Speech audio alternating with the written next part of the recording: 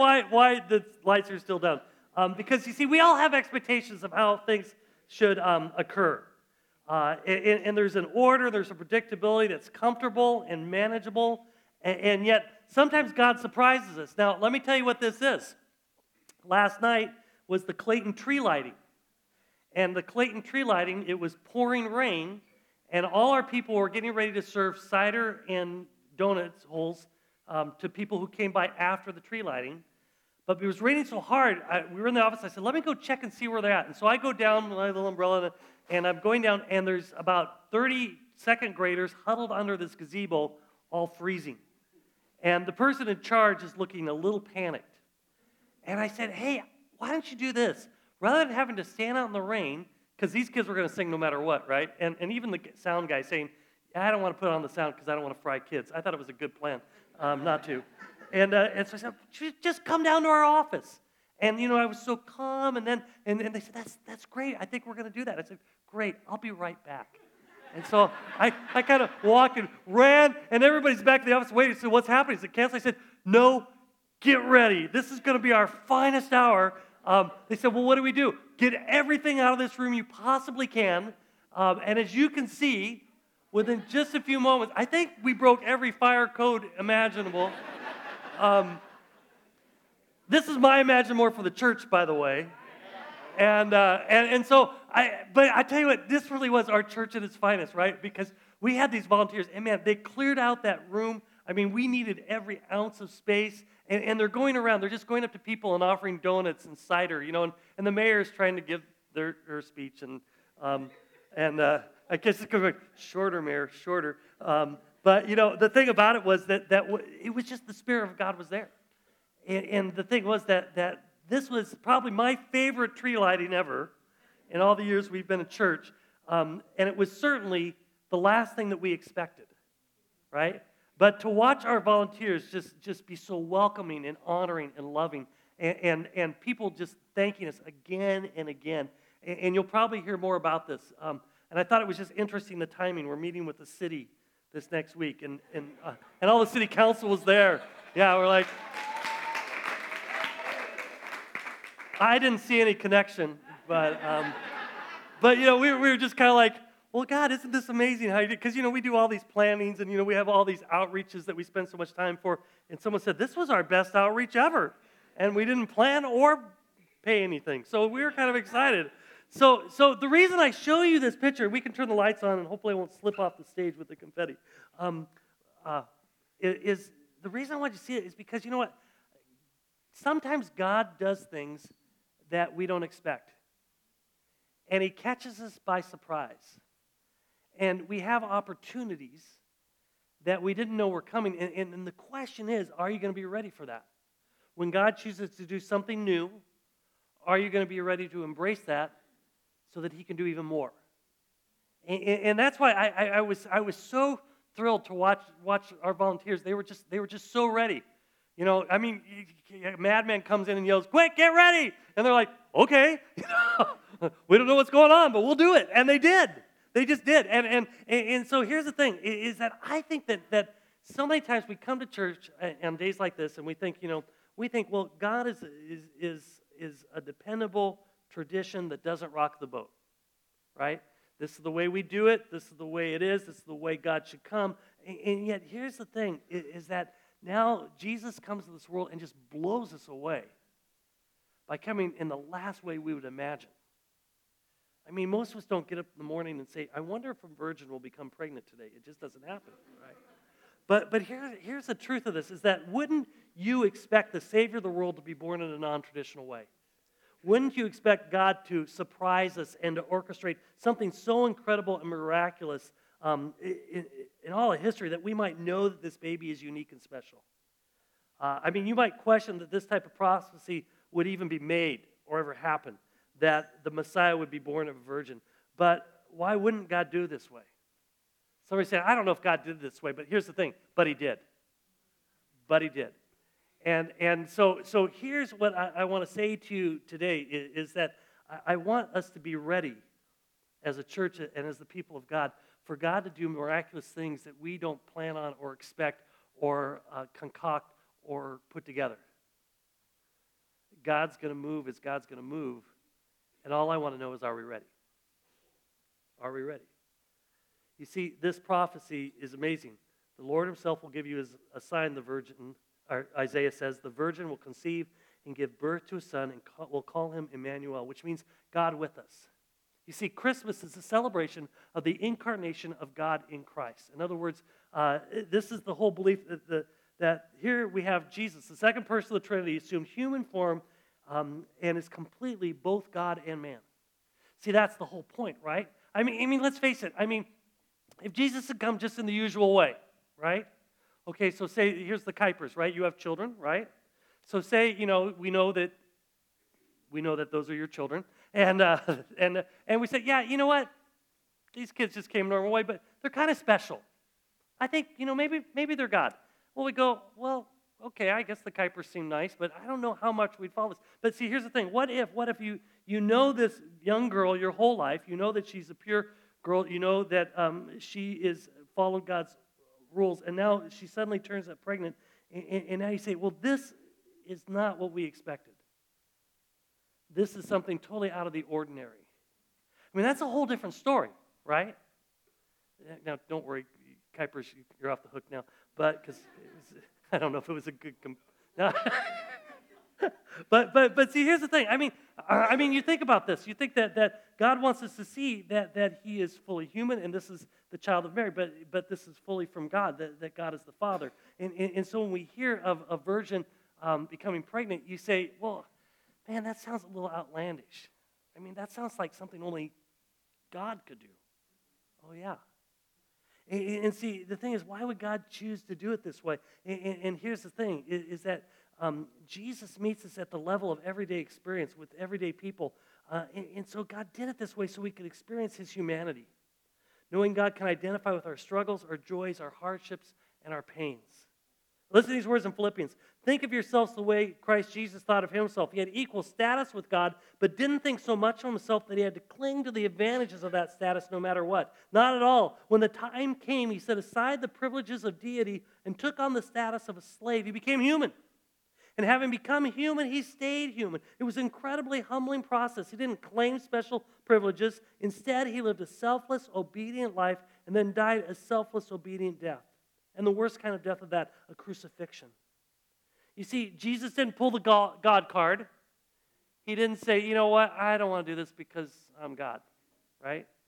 The Bible doesn't say, well, he never had to go through struggles. He never was hungry. He never was tired because he was God. No, Jesus went through all of this. Why? So that we would know that he was real. So that we would know that God came this world and became one of us. So we, it couldn't just say, well, of course he doesn't have any of these problems because he's God. But see, he did. So we can't say, well, gee, God can't expect me to persevere in trials because, I'm not Jesus. Jesus didn't have to go through trials, but he did. Well, yeah, but Jesus was never, I've been persecuted. I've had people, treat me poorly. Jesus never had to go through all that, but he did. You see, we can go through again and again and again. See, this is the truth of the matter is that we see God in all his humanity come so that he can understand our pain, so he experienced it, so that we would know that we are not alone, and so that we could also know that he is more than just a man. He is capable of repairing the damage of our sin-soaked lives.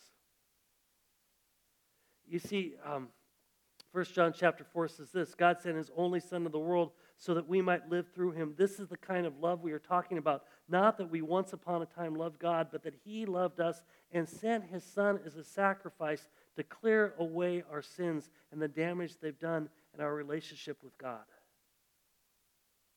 See, this is just more than your everyday guy. God has broken into the world. God has come so that we might know that Jesus he's fully human, but he's also fully God. And because we hold those two together, because they come together in the person of Jesus, we see that he is fully capable of saving us from our sins. See, this is the beauty of Jesus. I mean, all of us come to this place and we hope that God can do something more than what we've experienced in our past, right? And we all come here with hurts and places where we've fallen short, and places where we've made mistake, and we all wonder, is there someone who's big enough or greater than us to see us through all those things? And here's where Jesus comes in. He says, I get it. I get the hurt you're experiencing, but just know I've overcome the world. I get the pain you're in, but see, this is why I came.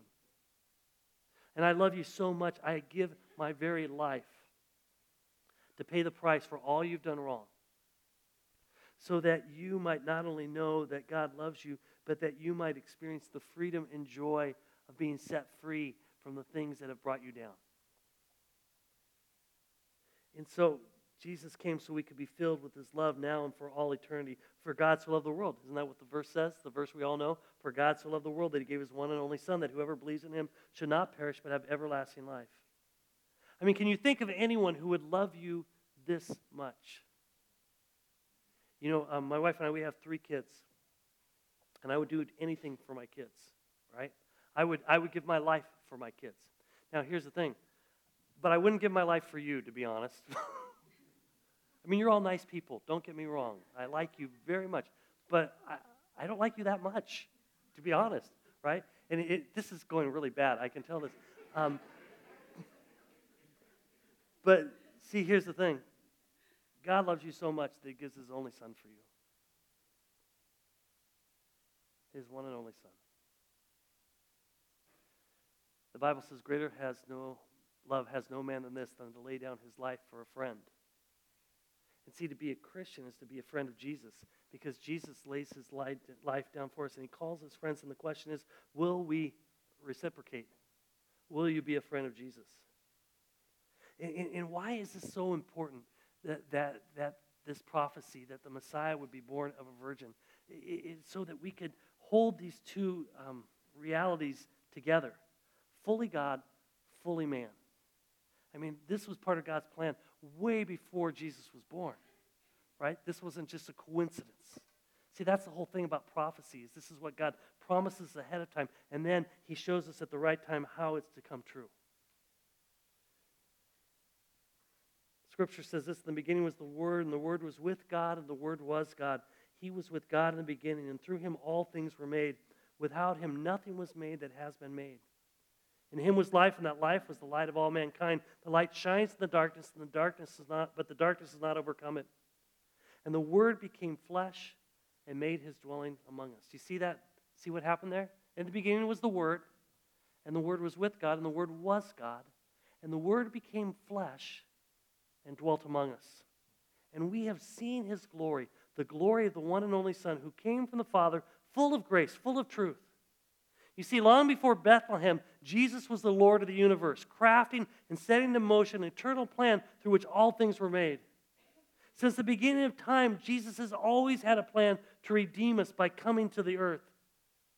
His desire was to be one of us so we might know him, see him, touch him, and experience him firsthand. And because the God of eternity is broken into time and space, there is no longer a divide between the human and the divine. Jesus has forever reconciled the secular and the sacred. Jesus has forever reconciled the secular and the sacred. And here's the key thing. He calls us to do the same. So I think that's why I liked last night so much, right? Because here we've got this secular tradition, for lack of a better term, right? You know, our downtown tree lighting. And it's the same thing every year. And everybody expects the same thing. But then all of a sudden, here's the thing. And that happens is that Jesus shows up. And now we as a church get to be part of helping people see God's kindness and his love. And all of a sudden now, this whole tree lighting took a whole different meaning last night. And there were people who just kept staying around. We know we had to stay, right? But they kept staying because there was something different about this year. It wasn't the perfect little planned thing with the carriages and everything else. It was raining and people were wet and it was hot in the room. But it was this precious moment. And I think that this is what Jesus says is look, you know, I have come from heaven. I have come to bring my deity to humanity. I've come to bring the secular and the sacred together. I have come so that you might know and experience God on earth as it is in heaven. And now, as we know this Jesus, now God calls us to do the same.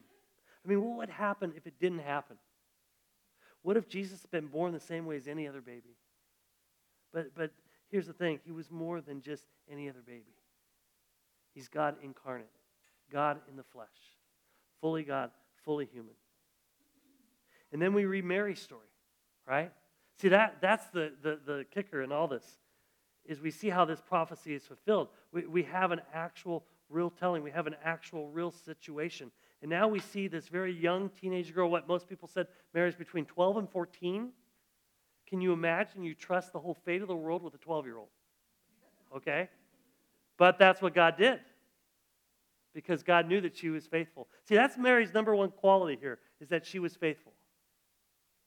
And so we can just imagine when Mary is there, and who knows what she was doing at the time, but all we know is that this angel appears and says, "Greeting, you who are highly favored, the Lord is with you." Can you imagine that? Can you imagine that? I mean, you just don't expect that in your average prayer time. And here she is, the Lord is with you. And it says she was greatly troubled at his words. That is the understatement of the world, right? Trouble at his words. She just has an angel in her bedroom, right, saying, "Hey, by the way, the Lord's with you." Oh, really? Oh, really? And the angel doesn't say anything other than he says, "Look, you found favor with God." Now, is that because Mary was better than anybody else, or because she was chosen? You see, this is the thing, is that God reaches out to us. God chooses us. It's not because we're better than others. It's because he has set his sights on us, and his love for us is so unfathomable. Mary is found favor with God, not because of who she is, but because of who God is. And then he doesn't say, "Well, I think this is how it's going to work out. Maybe this could happen. Maybe at just the right season." No, he just says, you will be with child and give birth to a son. You are given the name Jesus. He will be great and be called the Son of the Most High. The Lord God will give him the throne of his father David. You see, he comes from a royal line. We talked about that last week. And he will reign forever over the house of Jacob forever. His kingdom, here's the key, his kingdom will never end. His kingdom will never end. You see how this plan that has been set before the beginning of time now is unfolding right before our eyes. We see this prophecy coming true. And here is Mary. I mean, her mouth probably wide open going, "Oh my goodness." And of course, she asks the next reasonable question. "By the way, how's this going to happen? I'm a virgin." And then the angel explains it. Now, here's the thing. Every time I read this story, there's always someone who says, "Sean, that's pretty far-fetched. Don't you think? I mean, I know how babies come. My parents taught me this, right? I mean, you're trying to get me to believe that this virgin is pregnant just because the Holy Spirit says so." And the answer is yes.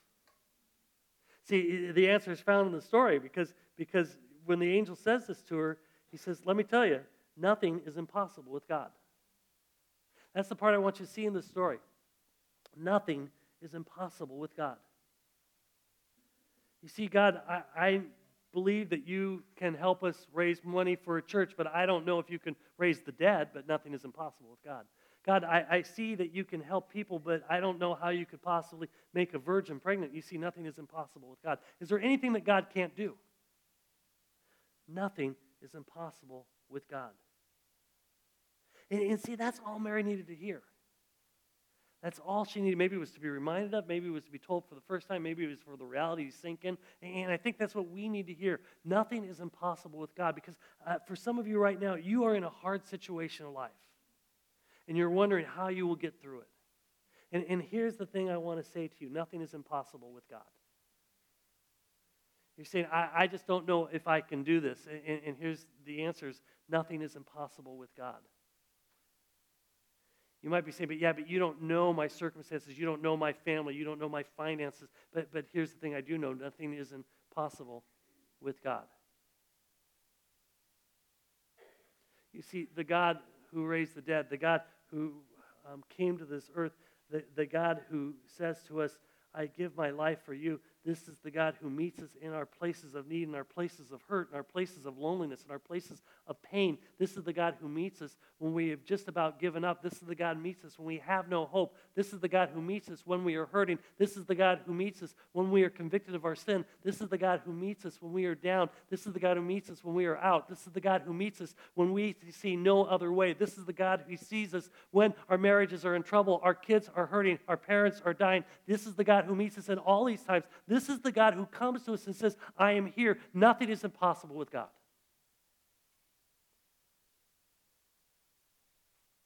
Now you've got a decision. Am I going to live my life trusting that nothing is impossible with God?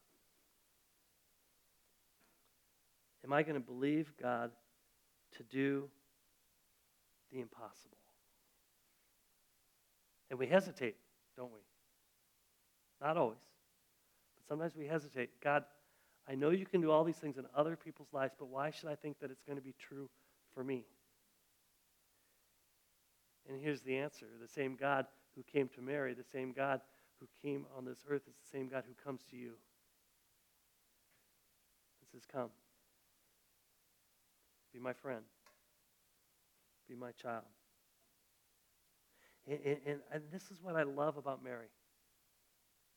She has just been presented with probably the craziest story she has ever heard in her life. She has just been presented with something that's going to be the hardest thing she will ever have to experience, to go down to her beloved Joseph and probably her parents and say, by the way, you're not going to believe what happened to me today. And you know what Mary's first words are? What would your first words be? Heck no, techno, right? That's what you would say, right? I don't know what you would say, but you know what Mary's first words are? Listen to this, because these are 5 words that will change her life. She says, I am the Lord's servant. I am the Lord's servant. That blows me away.